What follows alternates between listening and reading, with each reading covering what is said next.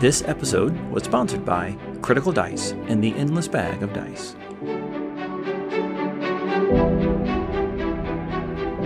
Welcome to the Compendium, a resource designed to help you spend less time learning D&D and more time actually playing. Starting at level 2, level 2? Yeah. Wait. Interesting, isn't it? Yes, I was like, wait a minute, did I read that? It's level 2, it's not level 3. So starting at level 2, you get your subclass. Is this the only class that does it at level 2? Cleric does it at level 1. What? Okay. I know. Tell me about it. Yet. All right, so level 2, you dive into your arcane tradition, which is your subclass, which is what grants you a lot of stuff. We will cover these in an overview in a little bit because there's a lot of them. And you also get a couple. You get one other thing. Let me see. Or is that it at level 2? You just get to pick. That's it. Just arcane tradition. So yeah. So as we talk about just like the base wizard without talking about their, their subclasses, it gets really easy. In fact, we can do this in like a minute. Basically at level 2, you get your arcane tradition, which gives you a bunch of cool things. You have ability scores improvements at 4th, 8th, 12th, 16th, and 19th, which is pretty standard. And then at level 18, you get your kind of capstone, not capstone ability, but one of them, where you can basically choose a first level wizard spell and a second level wizard spell that's in your spell book. And you can always cast them at their lowest level without expending a spell slot. And that's it. So you turn them into cantrips. Basically, yeah. So you just know magic missile all the time and cast them whenever you want. Ooh, that's nice. It is. And then at level 20, you get the real capstone feature, which is signature spell, where you can learn 2 powerful spells and cast them with a little effort. So you can use 2 third level wizard spells and make them your signature. They're always prepared, and that doesn't count against other things you have to have prepared. And you can cast them once at 3rd level a day without expending a spell slot. And that recharges at a short or a long rest. So that means that's you can just... 1 minute. Yeah. You were there. Yeah, I was going to further clarify, but I don't need to. So I'm going to say that I win. I choose to win, yes. But yeah, I mean, so you could just like cast fireball just because. Yeah, I'm not there yet. Sorry. Yeah. And you still cast them with a spell slot later, but you once or twice, you can still just do it because you feel like it. So I know that we've ranked some of the classes in the past about their level 20 kind of capstone ability. How do you feel that wizards rank as far as some of, the different types of options that other classes get?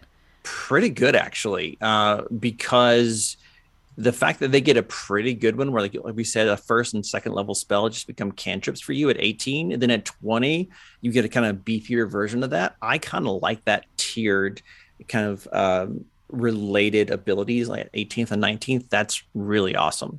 So yeah, I'm pretty happy with those, actually. It seems really consistent with the class. Yeah, it makes a lot of sense too within the class because some of these we talked about, we're just like, I don't know, because you're awesome, this happens. Yeah. But with this one, it's like, well, you've cast these so many times by the time you're at level 18 or level 20 that it's no wonder that you can do them so quickly, so easily, so fluidly is because repetition and practice, which is kind of like the name of the game when it comes to wizards in the first place. Yeah, exactly. So, but so that's the base wizard. It seems simple, but when you realize you have to pick new spells like every level, that's where leveling your up time goes. Yeah, because I've had people who have typically always played spellcasters, and they're for the first time playing a more martial class, and they're like, leveling up was so easy. This was great. I had to pick out spells and prepare and da. I was like, oh yeah, it actually is pretty easy.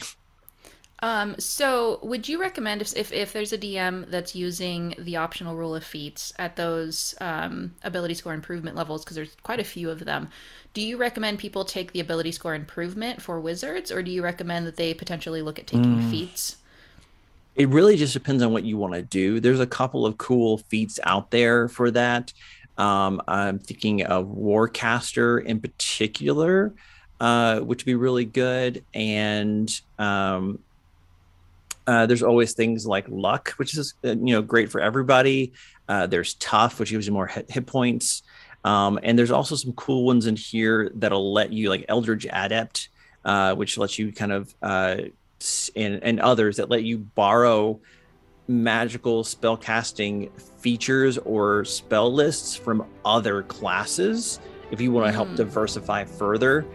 So you can go and grab Eldritch Blast, which normally only is for the Warlock, or other ones that let you go and grab Hunter's Mark, which might be incredible, or things where you can do a little bit of meta magic from the Sorcerer. So there's some things that are pretty good, but typically, increase that dexterity, increase that intelligence, constitution if you have spare time. But yeah, it could go either way, really. If you don't have enough dice to make it through your game after every single set gets put in dice jail, make sure you check out the Critical Dice and their Endless Bag of Dice. You can get a new set of dice delivered to your doorstep every single month for as low as $7 a month. Compendium listeners can actually also get a special offer by using the code Compendium, COMPENDM, for 50% off of your first month of dice. Just go to thecriticaldice.com and use that code at checkout. We hope you guys enjoyed listening to our conversation this week. If you haven't done so already, it would really help us out if you would take a moment to subscribe to the podcast and leave us a review. The Compendium is also on Patreon. So if you like listening, that is a great way to help contribute to the content that we create. New episodes are available every Tuesday and Friday, or Monday and Thursday if you're a patron.